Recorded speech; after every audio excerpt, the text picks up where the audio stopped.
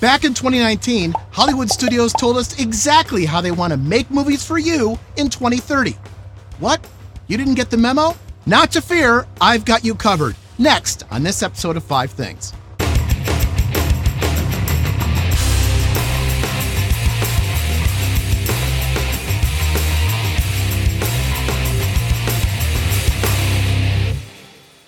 Hello and welcome, my friends, to another episode of 5 Things, a series dedicated to answering the 5 burning tech questions that you have about technologies and workflows in the media and technology realm, plus tech stuff I dig and how it's used. I'm still your host, Michael Kamas. In 2019, Movie Labs, a non-for-profit group founded by the 5 major Hollywood studios, released a white paper called the 2030 Vision Paper. This paper detailed the 10 principles that each of the studios agree is how they want to usher in the next generation of Hollywood content creation. But what are those 10 principles? Why should you care? And just who the heck is Movie Labs? Let's start there. Paramount Pictures, Sony Pictures Entertainment, Universal Studios, Walt Disney Pictures and Television, and Warner Brothers Entertainment are part of a joint research and development effort called Movie Labs. As an independent, non-for-profit organization, Movie Labs was tasked with defining the future workflows of the member studios and developing strategies to get there. This led to their authoring of the 2030 Vision Paper. As Movie Labs is also charged with evangelizing these 2030 goals, they've become the Pied Pipers for future media workflows of the Hollywood studio system. Now, what most folks don't realize is that a vast majority of Hollywood is risk-averse. Changing existing, predictable, and budgetable workflows doesn't happen until a strong case can be made for significant time and cost savings. Without a defined goal to work towards, studio productions would most likely continue on the path they're already on, and only iterating incrementally. So defining these goals and getting buy-in from each studio meant there would need to be a joint effort to realize this 2030 vision. It also gave all of the companies who provide technologies to the studios a broad roadmap to develop against. Essentially, everyone sees the blinking neon sign of the 2030 Vision Paper, and everyone is making their way through the fog to get to that sign. The 2030 Vision Paper is directly influencing the way hundreds of millions of dollars are and will be spent. So what exactly does this manifesto say? The 10 core principles of the Movie Labs 2030 Vision Paper can be organized into 3 broad categories: a new cloud foundation, security and access, and software-defined workflows. The first half of these 10 principles relate directly to the cloud. Starting with principle number 1, all assets are created or ingested straight into the cloud and do not need to be moved.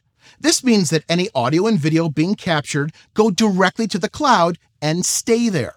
And it's not just captured content. It's also supporting files like scripts and production notes. Captured content can either be beamed directly to the cloud or saved locally and then sent to the cloud. This media can be a mix of camera or DIT-generated proxies and high-resolution camera originals, plus any audio assets. As of now, an overwhelming majority of productions are saving content locally. Multiple copies and versions are made from these local camera originals, and then selected content is moved to the cloud. The cloud is usually not the first, nor the primary repository for the storage. Having everything in the cloud is done for one big reason. If all of the assets from production to post-production are all in one place that anyone with permission in the world can access, then we no longer have islands of the same media replicated in multiple places, whether it be on multiple cloud storage pools or sitting on multiple storages at some facilities. We'd save a metric ton of time lost by copying files, waiting for files to be sent to us, and the cost to each facility for storing everything locally. Of course, having media in the cloud does present some obvious challenges. How do we edit, color grade, perform high-res VFX, or even mix audio with content sitting in the cloud? That's where principle number 2, applications come to the media, come into play. Most local software applications for professional creatives are built on the concept that the media's assets are local, either on a hard drive connected to your computer or some kind of network shared storage. Accessing the cloud for all media introduces increased lag and reduced bandwidth that most applications are just not built for. Despite this, one of the many tech questions answered by the pandemic was, what's the viability of editing content when you don't have the footage locally? The answer is that in most cases, it's totally doable. Companies like LucidLink thrived by enabling cloud storage with media to be used and shared by remote creatives in different locations. LucidLink was the glue that enabled applications to come to the media and not the other way around. Now, in most cases, we still need to use proxies rather than high-res files for most software tools. Editing, iterating, and viewing high-res material that's sitting in the cloud is still difficult unless you have a tailored setup. Luckily, we still have 7 years before 2030, and advancements on this front are constantly evolving. Working with everything while it's in the cloud also means that when it's time to release your blockbuster, you can simply point to the finished versions in the cloud. No need to upload new versions. That's where Principle 3 comes in. Propagation and distribution of assets is a publish function. This means no more waiting for the changes you've made on a local machine to export and then re-upload, and then generate new links and metadata, as well as a laundry list of other things that can go wrong during versioning. The cloud will process media faster in most cases, as you can effectively edit in place. The promise is that of time savings and less room for error.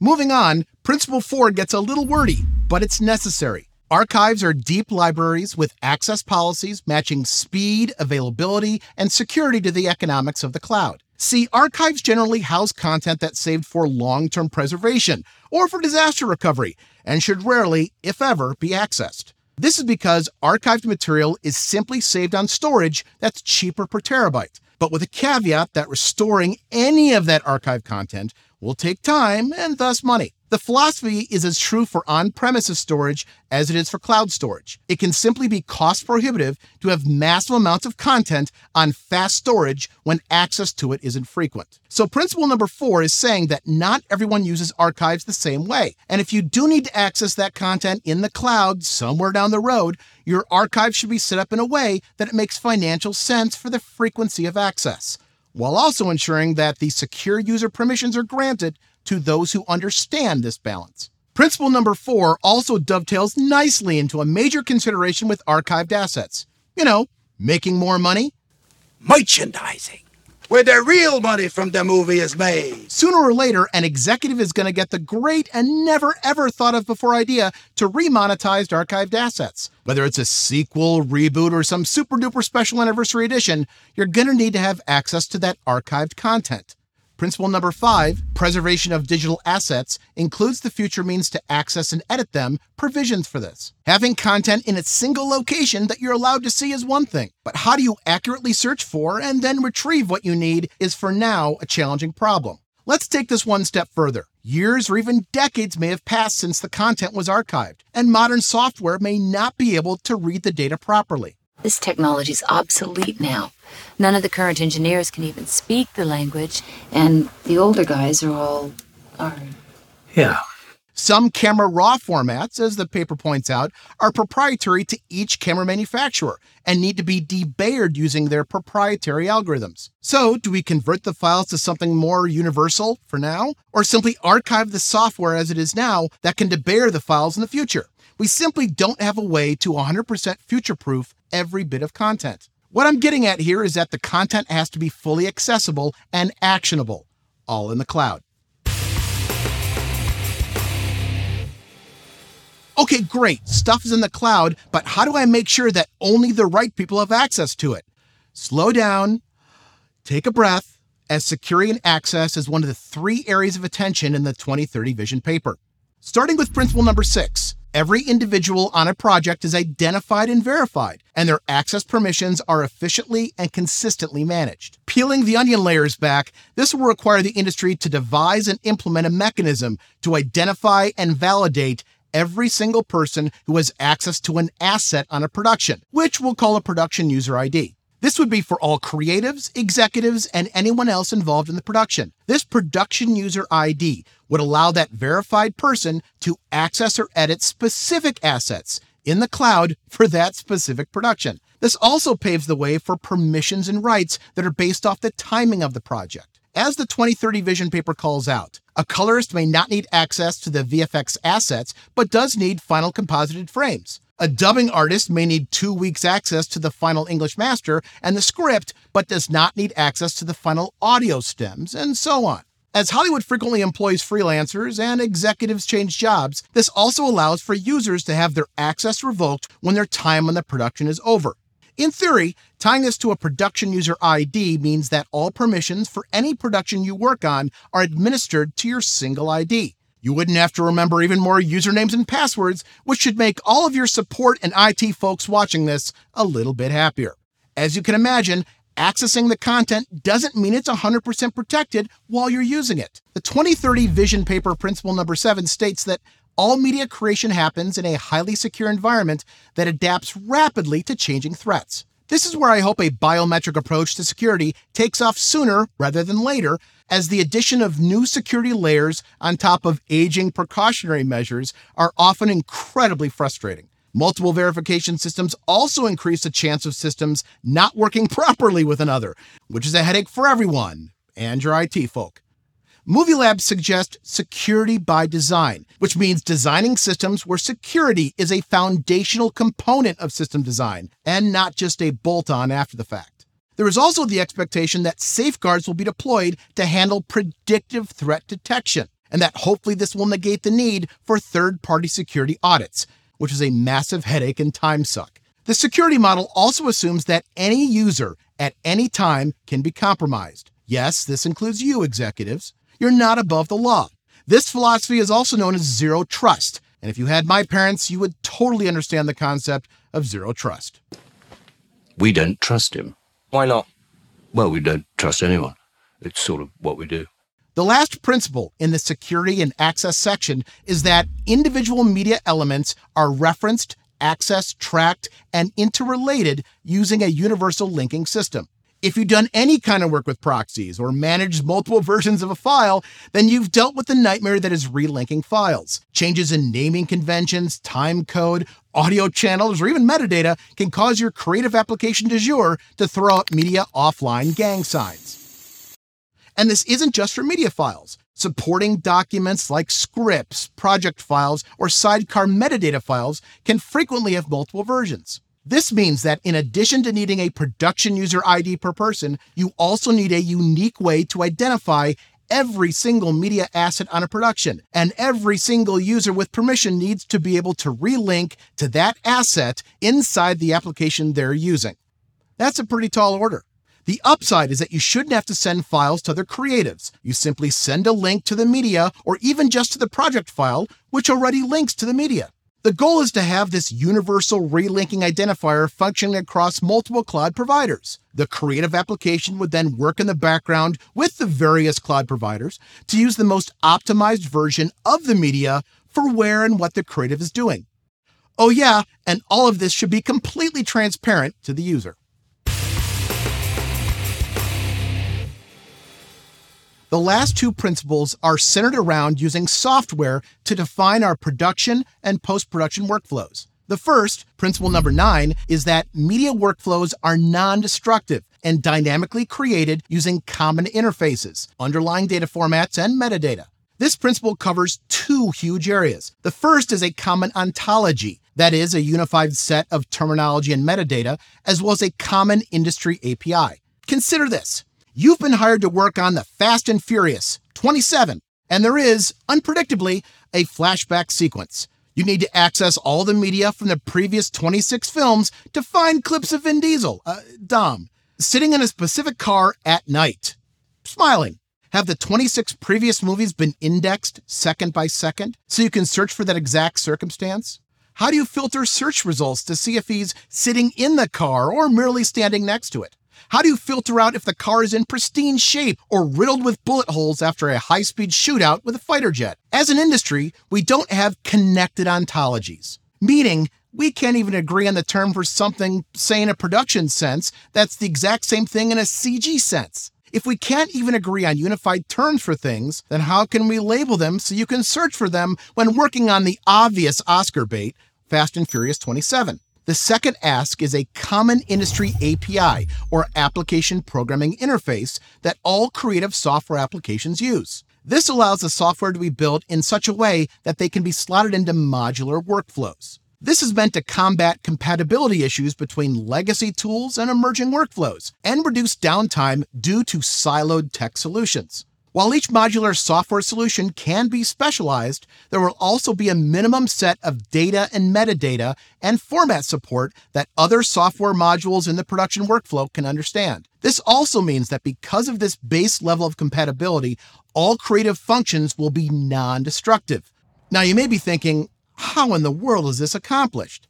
All changes made during the production and post-production process will be saved as metadata. This metadata can be used against the original camera files. This provides not only the ultimate in media fidelity, but also the ability to peel back the metadata layers at any time to iterate. We wrap up the 10 principles with workflows are designed with real-time iteration and feedback. I get that. Right here, I get that. No one likes to wait. I hate waiting. When and if principle number 10 is realized, it means no more waiting for rendering, whether it be for on-set live VFX, game engines, or even CGI in post. The processing in the cloud will negate the need to wait for renders. Feedback and iteration can be done in a significantly shorter amount of time. Creative decisions on set can be made in the moment, rather than based on renders that are weeks or months later. The 2030 Vision paper also suggests this would limit post-production time, as well as budget, as more of each would be shifted towards visualizations in pre-photography. Yes-ish? There's a ton of moving parts. With both business and technology partners, that Movie Labs annually checks the industry's progress for the 2030 Vision, and they provide a gap analysis and a current state of the industry on the work that remains. Without question, our industry has made advancements in areas like camera-to-cloud capture, VFX turnovers, real-time rendering, and creative collaboration that are all cloud-native. The Hollywood Professional Association, or HPA, Tech Retreat this year, which has become the de facto standard for must-attend industry conferences, showcased many Hollywood projects this year, as well as their technology partners like AWS, Skywalker, and Disney Marvel. The 10 principles need a foundation to be built upon, and that means getting this cloud thing handled first. And that's just what we saw. Principles 1, 2, and 3 were the predominant principles that large productions attempted to tackle first, with a smattering of software-defined workflow progress. However, these case studies also reflected where we need to make more progress, as we're already 4 years in to this 2030 vision. Here are a few of those gaps. Number 1, interoperability, where teams, tasks, and organizations still rely on manual handoffs that can lead to potential errors and inefficiencies. Number 2, custom point-to-point implementations still dominate, which makes integrations very complex. Number 3, open interoperable formats and data models are still lacking. Number 4, standard interfaces for workflow control and automation are still absent throughout the industry. And number 5, metadata maintenance is still inconsistent, and common metadata exchange is still missing. We also have gaps in operational support, where workflows are complex and often span multiple organizations, systems, and platforms. There's a gap between understanding cloud-based IT infrastructure and media workflows. All files are not created equal, and media needs specialized expertise over traditional IT. Support models also need to match the industry's unique requirements, considering its global and round-the-clock nature. We also need to examine change management. We run into the fundamental problems with a move of this scale.